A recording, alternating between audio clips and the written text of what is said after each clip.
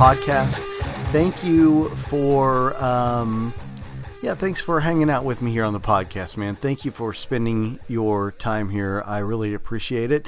I am coming to you once again from the underground, which is really just a space, kind of like a sacred space, in my basement, right in the corner of the basement. But it's really cool, man. There's like right now there are candles burning. There's old memorabilia, on the wall. There's a lot of old rock albums on the wall, along with some spiritual items, and it's just a really cool space to do the podcast in. And so I think I have a few pictures of it on the Black Sheep Experience Instagram account, if you want to go check it out. If you don't follow the Black Sheep Experience on Instagram, man, go and do that.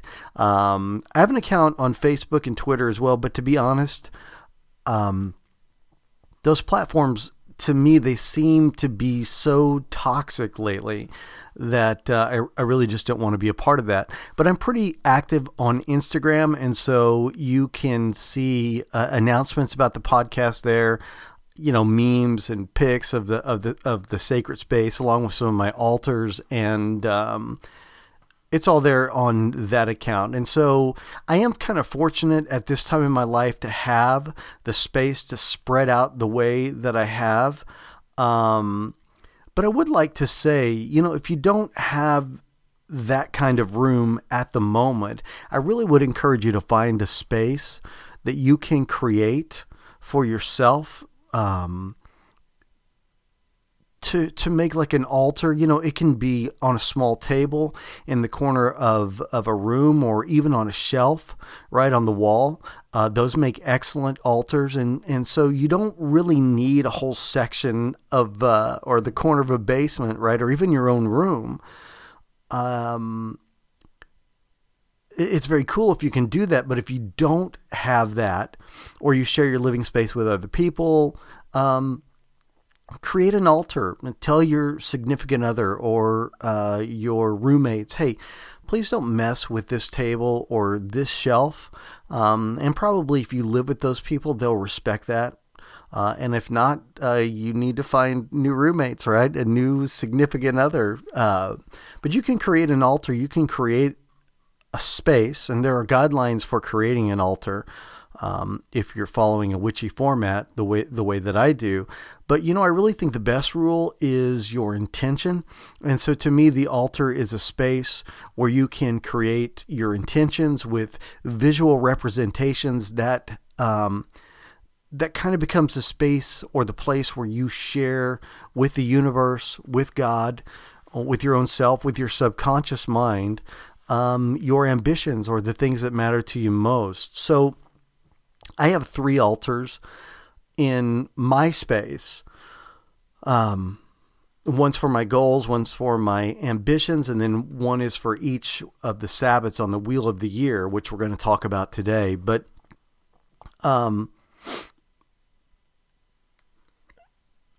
think that an altar is something that's really emotionally and spiritually important. So I would encourage you to do that. And again, it doesn't have to be elaborate. It can be whatever that you want it to be, or whatever that you really have space and room for. So, for instance, I have an altar that has a Bible on it.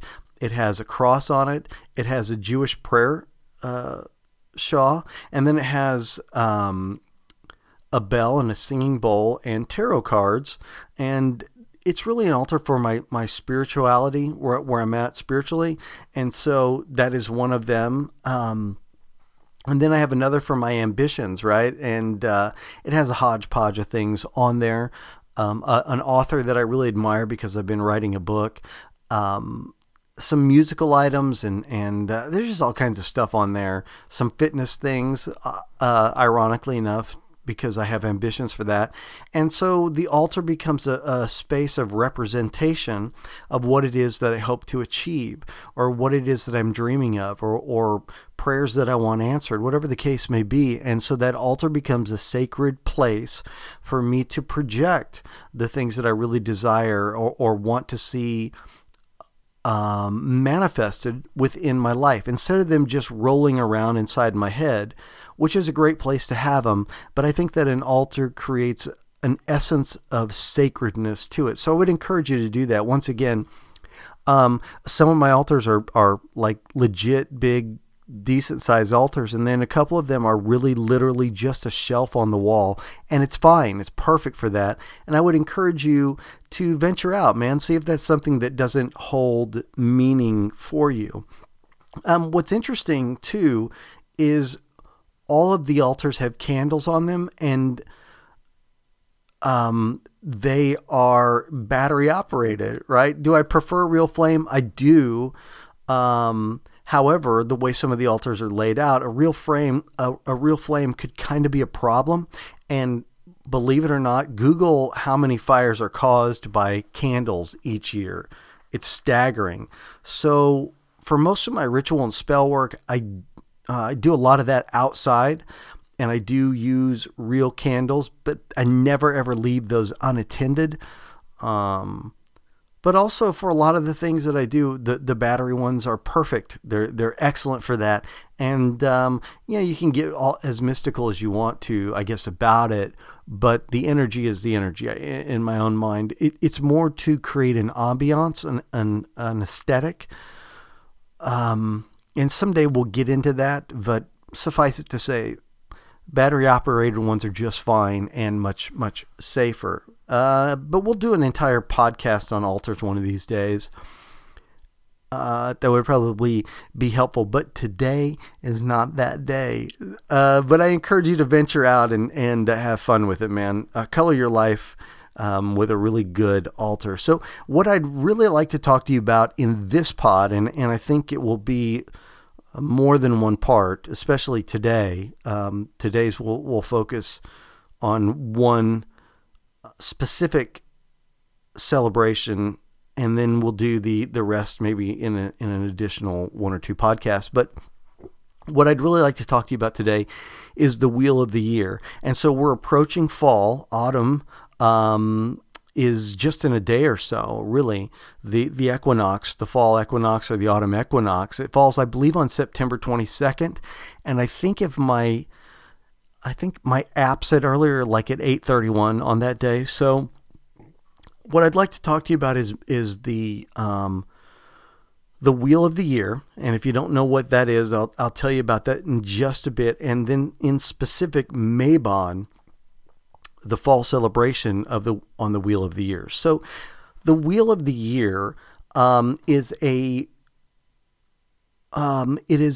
cycle of Sabbats or of celebrations that occur throughout an entire year.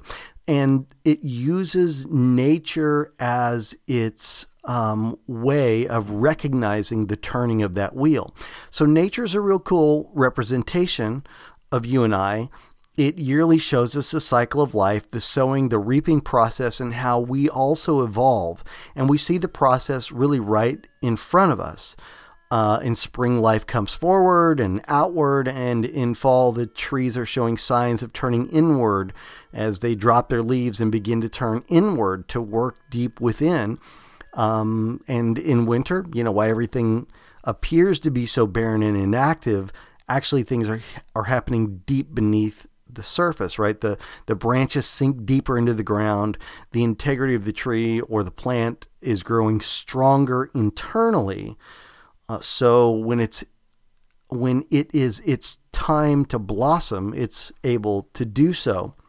And so I think that we can learn a lot from the wheel of the year, from nature, because our lives are very cyclical. And so I want to talk about this a little bit, this process of using these cycles, of observing them, and we call that the wheel of the year. And honestly, I don't think that we do enough introspection personally within the Christ tradition.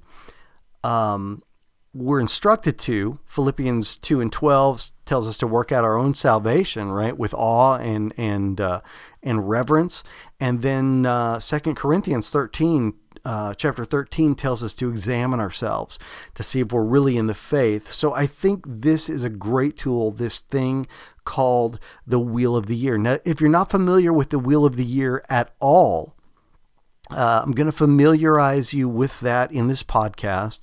What I would encourage you to do real quick is just Google, do an image search of the Wheel of the Year, right?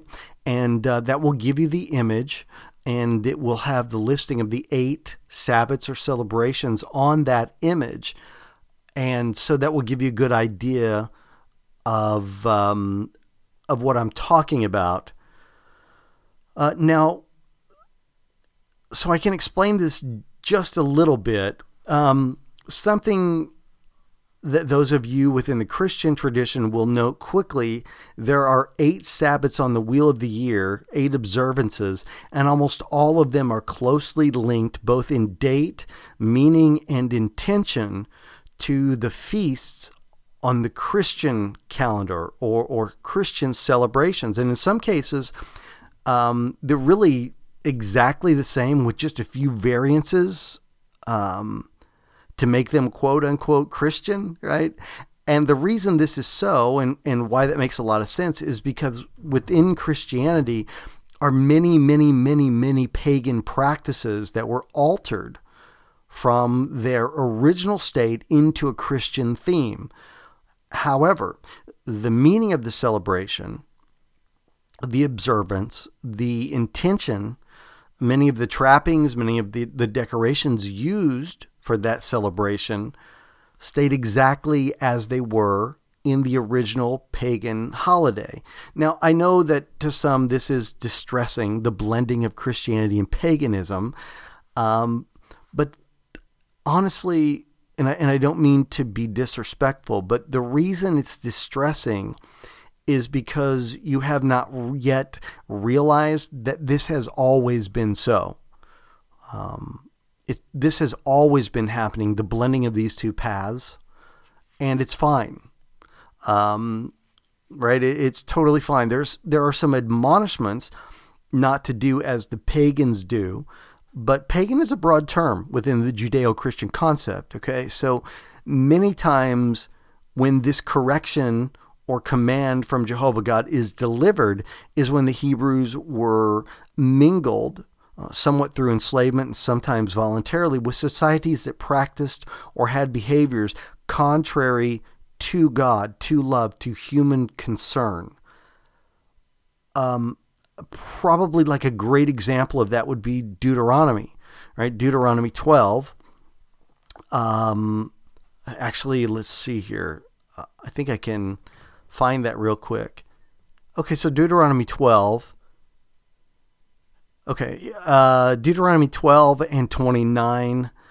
I'm not sure, maybe through 32 or 33. So when the Lord your God, this is what it says, when the Lord your God cuts off from before you the nations which you go to, disposes, and you displace them and dwell in their land, take heed to yourself that you are not ensnared to follow them after they are destroyed from before you, and that you do not inquire after their gods, saying, how did these nations serve their gods? I also will do likewise. You shall not worship the Lord your God in that way, for every abomination to the Lord, which he hates, they have done to their gods, for they burn even their sons and daughters in the fire to their gods. So be careful. So let's see. So whatever I command you, be careful to observe it. All right. So one of the things that I would like to address up front is Christian illiteracy. We read, but we don't understand. You can't quote a chapter and verse and create broad-brushed commands and theologies. And this is horrible. It's wrong. It's kind of silly. It's not intelligent. It's not conservative. It's just lazy. So when we look at Deuteronomy and we start quoting admonishments, what exactly is the inference, right? The context. So whenever we say things like, well, the Bible says don't do as the pagans do, don't follow after them. That's not what it says. He is talking specifically, well, All right, the context of any conversation is what creates the content of the conversation, right? So the context of any conversation is what creates the content of the conversation. Yes, I just repeated myself because I think it's an important point. This is where content derives its meaning. So when God warns them, in particular, not to emulate the nation that they are getting ready to take over, right? All the way back in Leviticus, God does this, right? So we're in Deuteronomy, but back in Leviticus, chapter 18, I think, all the way back then, God warns them, don't do what the Egyptians did in their worship to God, and don't do what the Canaanites do in their worship to God, because that's the land he was going to give them. So Deuteronomy is dealing with a very difficult set of circumstances, a people called the Canaanites and their practices. So God says, don't do what these people did, but the context is the Canaanites. Now, a lot of times pastors will insert anybody that they don't like. Don't do what the pagans do. Don't do what the heathens do. Deuteronomy says, no, Deuteronomy is dealing with a specific, very specific group of people. The Canaanite worship was incredibly destructive. Its religious acts are full of sex, uninvited, pedophilia, just some really sick, damaging moral behavior. They sacrificed their children to the gods by burning them alive. They were terrible. They were violent, horribly vile. So when God says don't do as the pagans do, what does that mean? Which pagans are we talking about? Which practices? Who's he referring to? In this case, it's the Canaanites, and the Canaanites were pretty terrible. But in other instances, such as the Psalms, several of the Psalms have pagan imagery within them.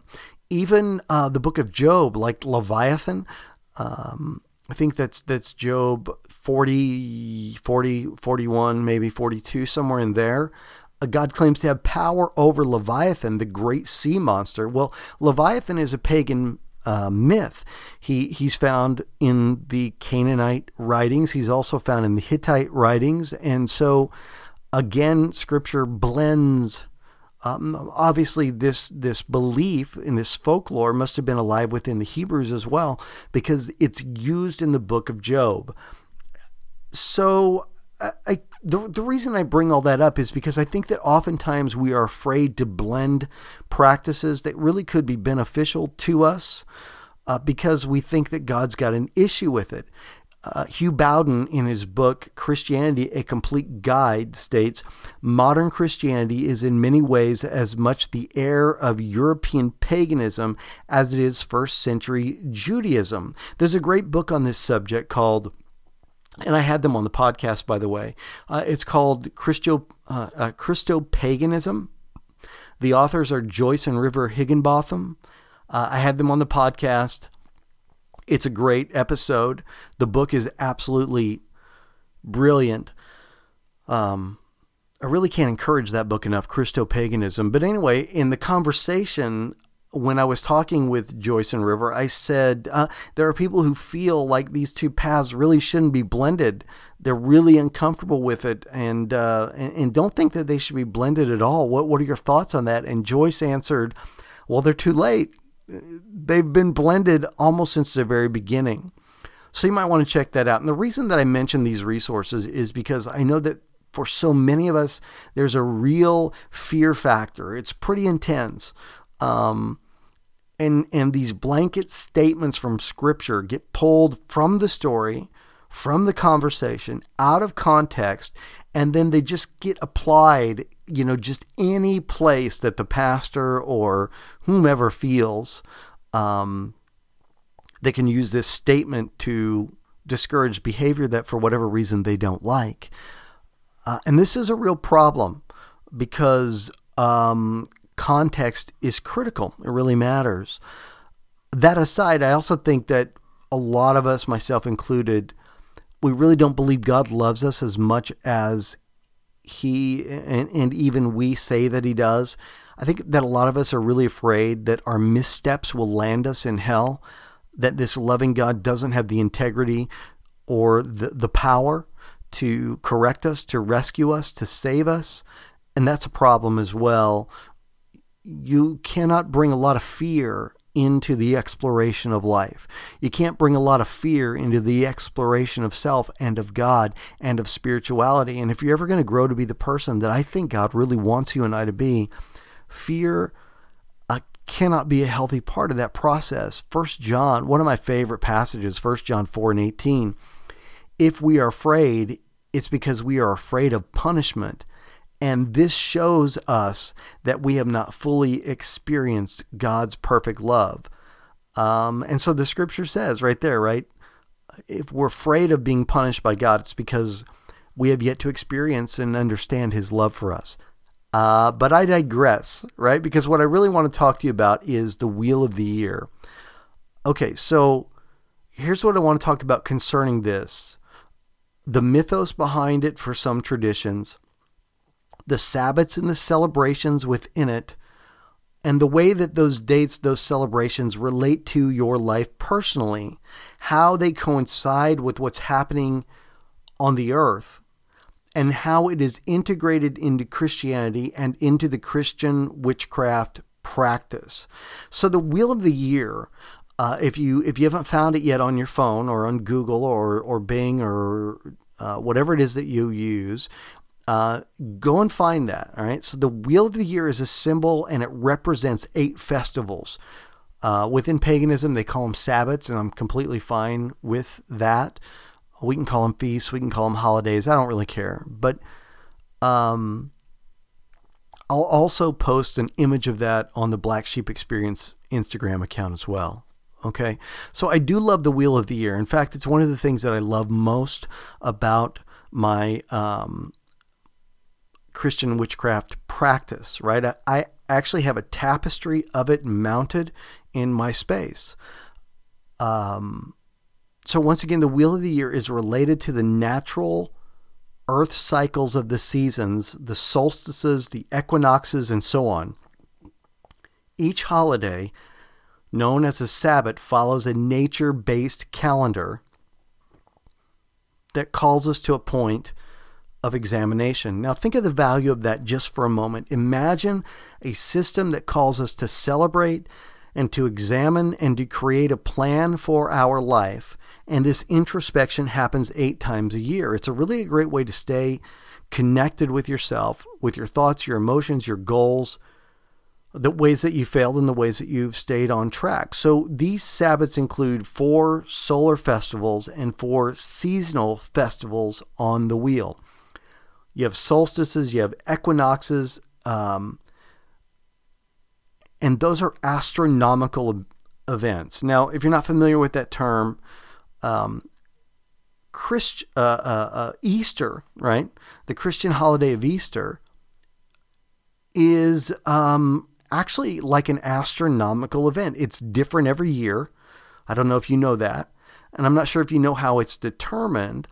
But it's interesting and it's illuminating trivia, really. So why is the date of Easter different every year? How is that determined? Well, Easter falls on the Sunday that follows the first full moon after the March equinox, right? So Easter, when we celebrate the resurrection of Jesus, is determined by the cycles of the moon. That's awesome, right? That's badass. I think that's so cool. And so the holidays or the Sabbats have slightly different dates from year to year because so many of them, including the Christian holidays, not all of them, but many of them are astronomically timed. So the Wheel of the Year, the dates of the festival loosely are as followed. Yule, right? December 19th through the 25th. Probably sounds familiar. Imbolc, February 1st to 2nd.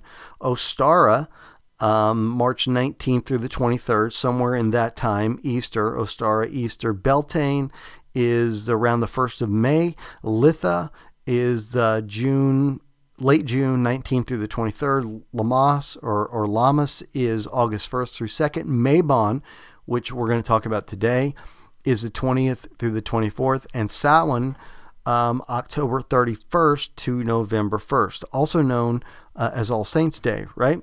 So there's a mythos here. Personally, for me, it isn't really applicable. The story is interesting, and we will deal with that in the next podcast. But what I really want to do in this podcast is talk about Mabon, right?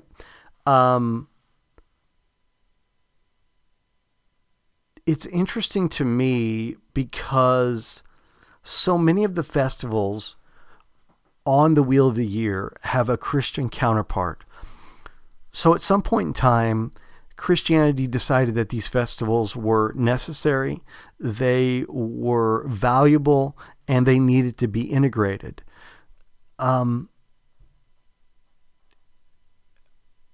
Because I think there was a time when Christianity wasn't as afraid of paganism as we are today.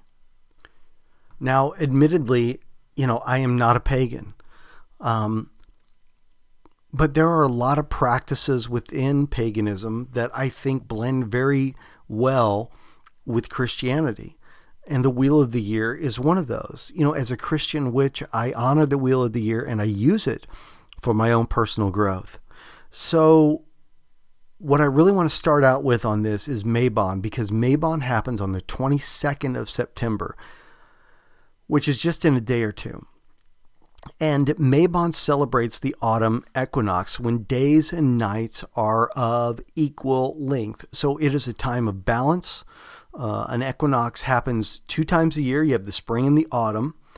And there are 2 moments in the year when the sun is exactly above the equator and day and night are of equal length. And that's an equinox, right? So the autumn equinox is the balance point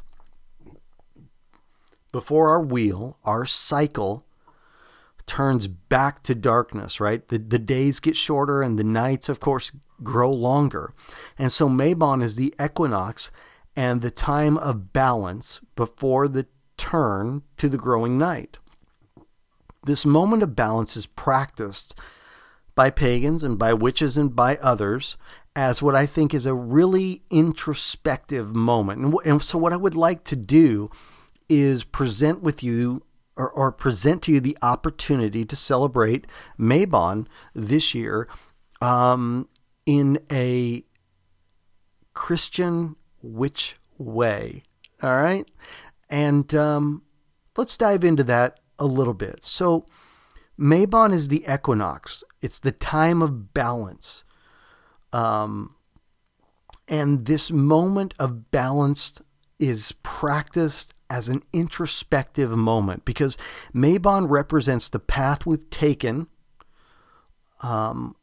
what we are harvesting from that path up to this point, and where it is that the path is leading us. So to put it into perspective, think back to a time when you didn't just run to the supermarket for something, right? Back to a time when planting and sowing and harvesting, this work, this trinity of investment, this was the very thing that was going to feed you and sustain you and keep you warm for the long, dark winter ahead.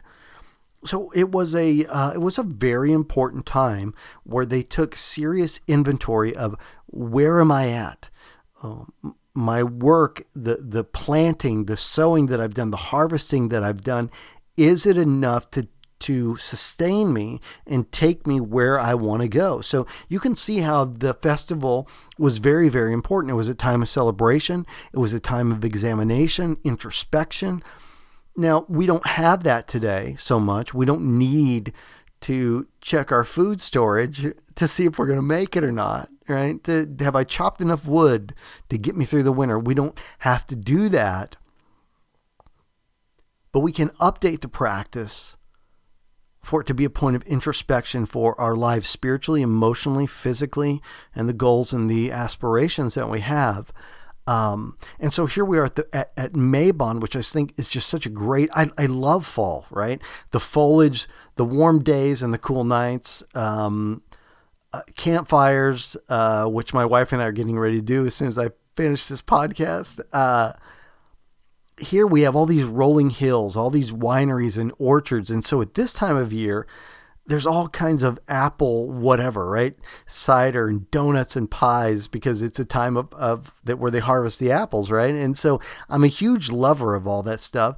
And the corn, here we are in the South, right? The corn is ready to be harvested. And then, of course, soon coming is Halloween. And dude, I love Halloween. It's my favorite holiday. And I just love the mystical feel of the shadow side of it all. I just find it so interesting that there's a mysticism within the air, right? And so, yeah, I love fall. I love autumn. I have a husky who has,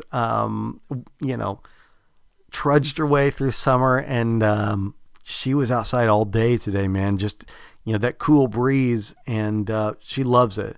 So, there's a lot to love about fall. Now, if you've listened to the podcast, man, I hate winter. Oh my God, I hate it so bad. That's the only thing about fall that I don't like, is I know what's next. But to me, the process of life is so much on display. The fields are ready for harvest. Apples are ready for harvest. And so you can see how very important it was back long ago. It was a time of inventory. A time to see how the hard work, or at least the work that had been invested, was now going to provide.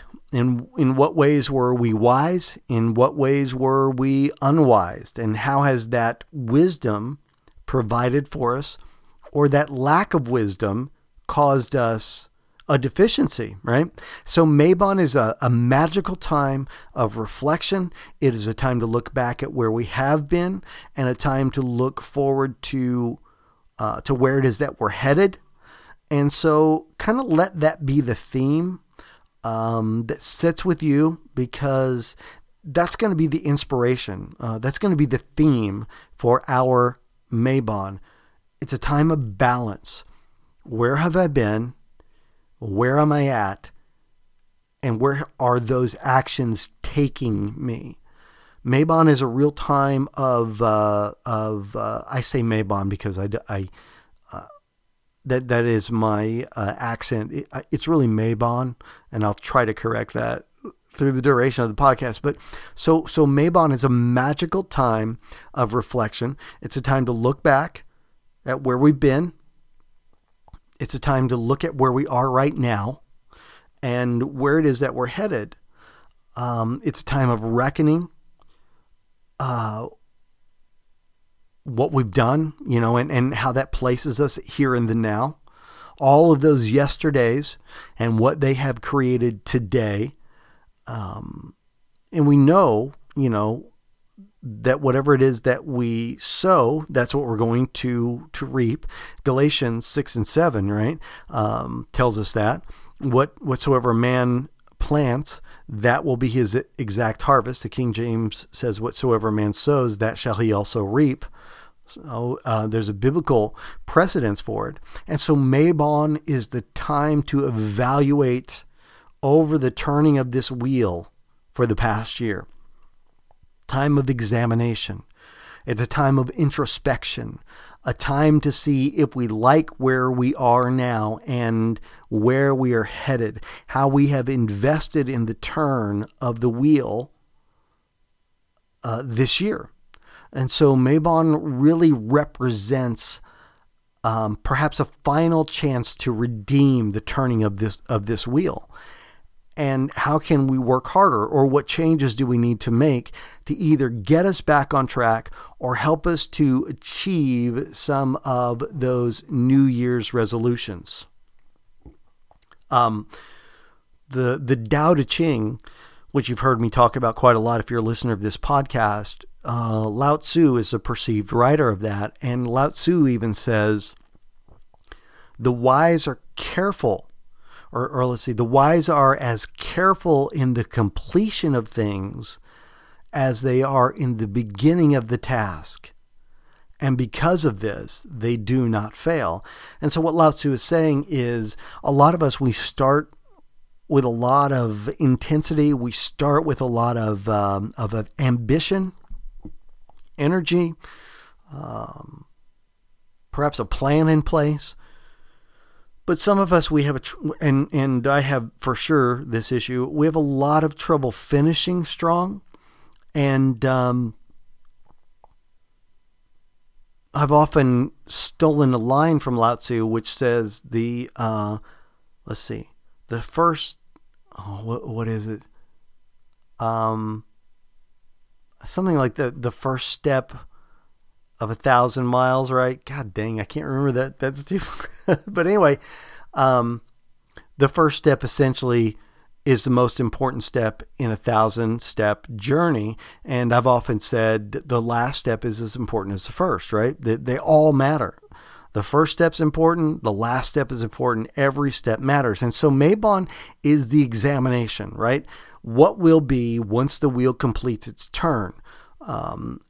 What I have planted is what I'm going to gain.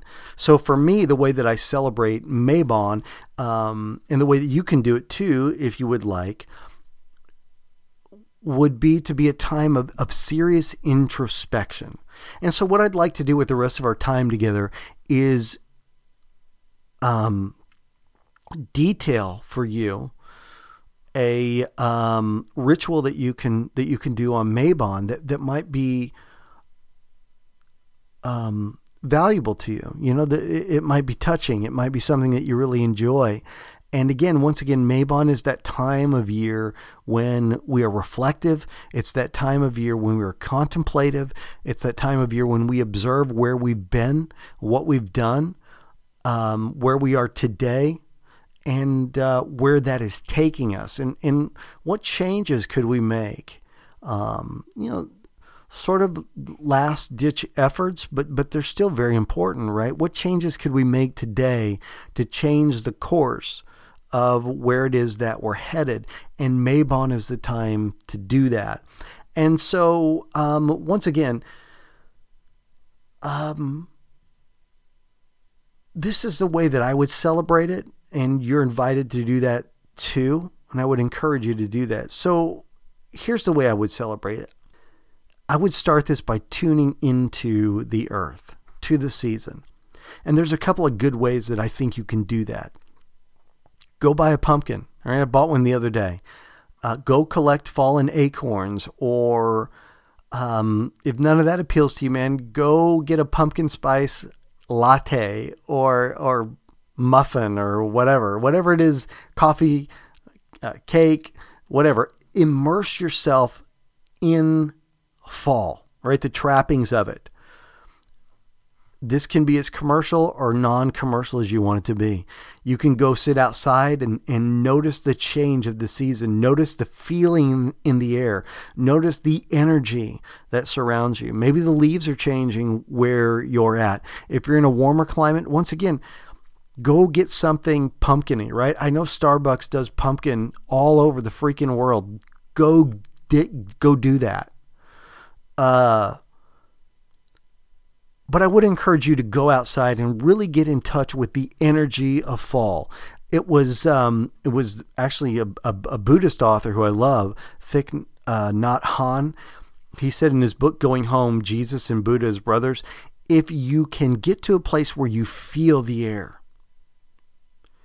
really feel it. Close your eyes and feel it whirling around you. Feel it moving. And then deeply connect with the feeling of that.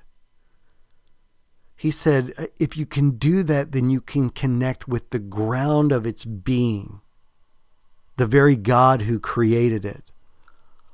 And I think that's an excellent and an important practice.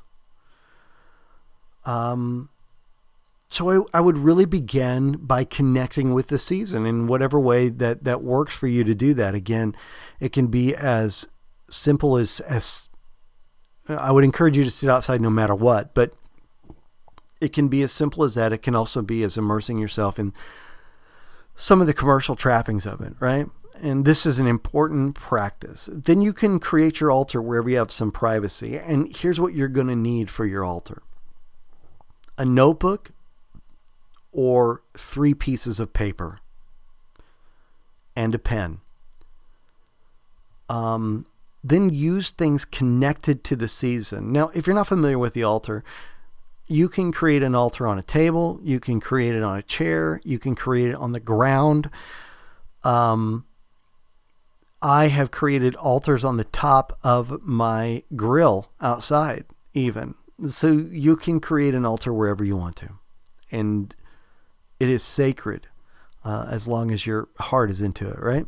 So use things connected to the season. Autumn colors, could be anything, plastic decorations, maybe fruit signatory to autumn. I'm thinking apples, pumpkins, squash, corn, things like that, right? And then something to burn things in, right? And I can't encourage you enough to make sure that that's something safe. That's really, really important.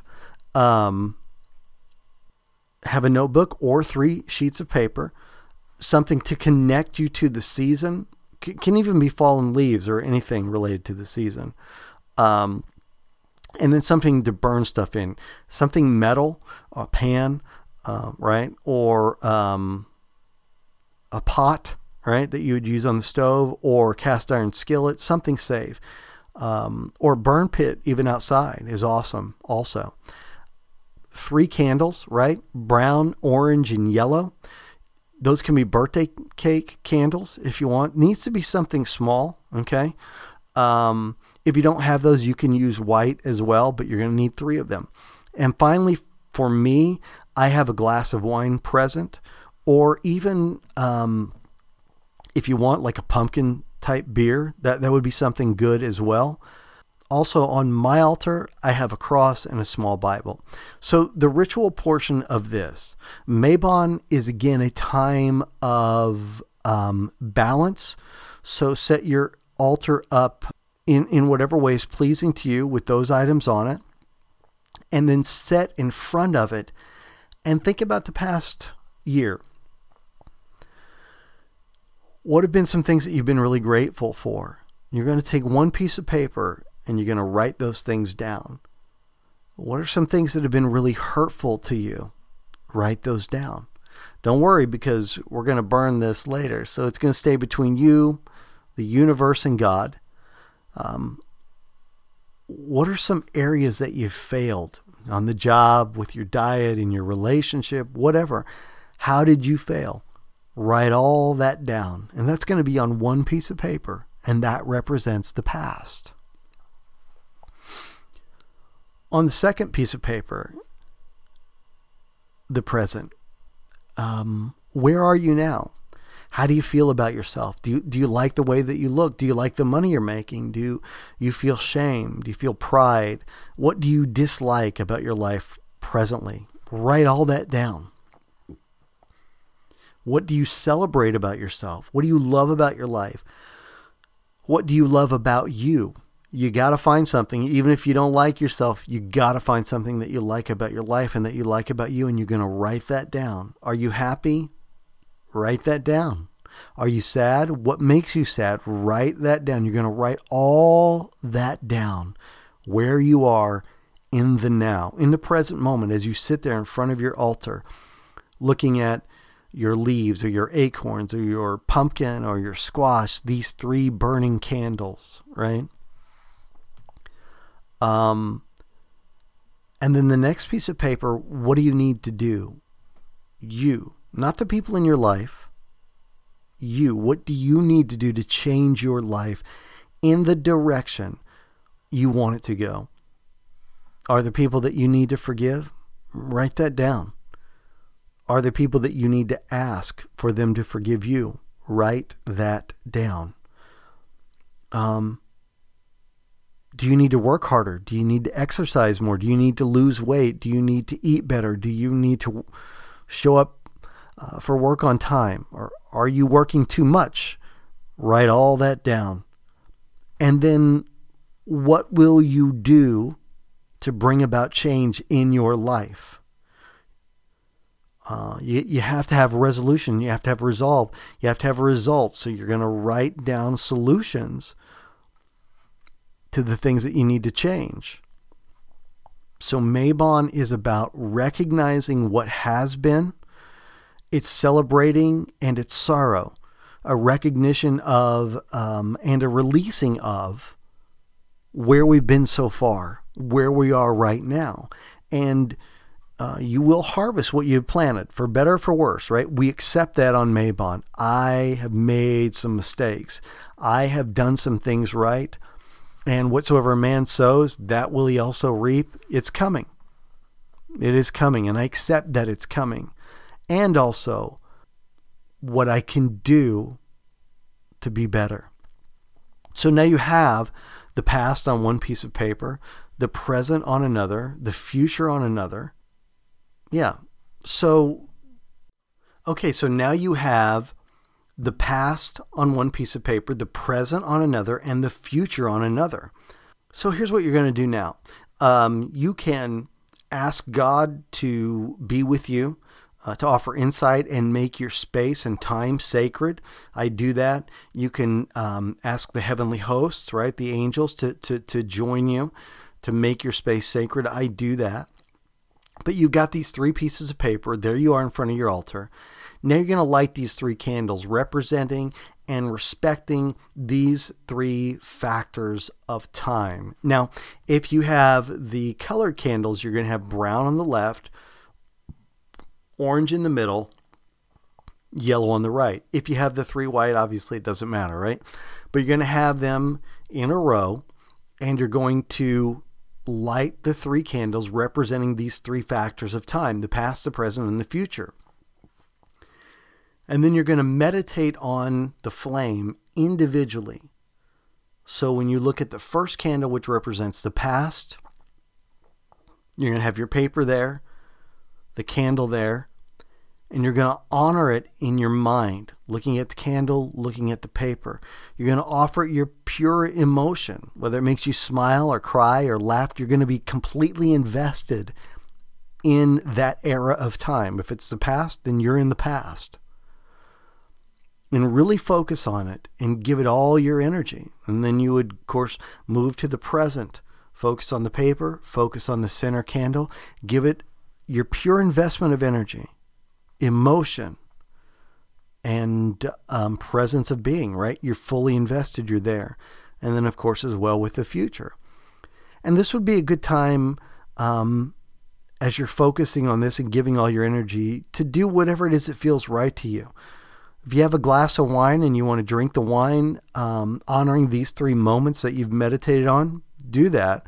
If you have a dessert there, do that. Eat the dessert at that time. It's a real celebration of these 3 moments in time that belong completely to you and to the God that you honor, right? So take a moment to either drink your wine, eat your dessert, whatever, to celebrate and to honor these moments of existence that are yours, okay? But do your best to try to spend your time, past, present, future, with balanced introspection. We don't want to give any more, or any one of these, more weight than the other, right? And each receives a resolve. When you're done with the past, you're done with it. When you're done with your present emotion and feelings, you're done with it, right? When you have chosen the resolves and the solutions for the future, you're decided on those and unwavering, meaning you make peace with them all. So beginning with the past, here's what you're going to do. You're going to take your piece of paper. You're going to make one final emotional connection to your past, to that piece of paper. Thank it for its wisdom and for the lessons. If you feel the need to ask God to forgive you for the ways that you failed, tell yourself, I forgive you for the ways that you failed. Whisper a goodbye to that paper and burn it. If you have something to burn it in, do it in that. If it needs to be in a fire pit outside, do it in that. But it needs to be in a safe manner, okay? Make sure that, okay? Really, it's a big deal. Next, take the present. Make a final emotional tie to it. Thank it for the now, the clarity it has provided. Make note of your mental state. Are you playing the victim? Are you being too hard on yourself, too easy on yourself? Find a place of clarity and balance and peace. Correct whatever attitudes or forgiveness that needs to be present. Whisper a goodbye and burn that piece of paper. Finally, take your list of the future. Now, I asked you earlier to find a trapping, something of this season to place on your altar. At this time, I really want you to pick one of those items. Maybe it's the acorns. Maybe it's a plastic thing that you purchased. Maybe it's the pumpkin. I don't know. Whatever. Something small enough and resilient enough to last for a month or two. And then take that item, the acorn, the pine cone, whatever it is you chose, and hold that in your right hand. And take the paper and hold it in your left hand. And now you're going to imagine the resolutions in your left hand going into the object of your right hand. And this object in your right hand is going to be a focal point that reminds you of your resolve, the things that you're going to attend to over the next couple of months. Ask God to assist you with these resolutions. And then say, Amen. Or, as it is written, so let it be done. Make it so. Some affirmation of your ambition. And really feel the transition of the resolutions on the paper going into the object that's going to remind you of your resolve.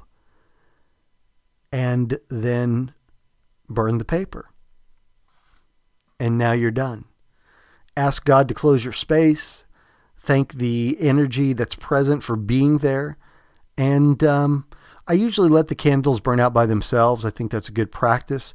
But never, ever leave them unattended. It's super important. We referenced this before. Candles are wonderful, great thing, but they can be destructive if they're not used carefully. And so, yeah, man, that is your Mabon practice, if you're interested. And I think it's really very beneficial. It may sound a little strange to you, but if you engage in it, I think you'll find it really powerful and transformational. And so, yeah, man, I encourage you to do that. So that's it, guys. Hey, man, if you're not following the Black Sheep Experience on Facebook, Instagram, Twitter, go and do that. Also, it's a huge value, man, when you post on your social media and let your friends and your connections know that the podcast exists. Yeah, that is a big deal, and I deeply appreciate you doing that. So please, if you don't mind, share the podcast with your crew, man. And happy Mabon, right? I will talk to you next week. God bless you guys. Done.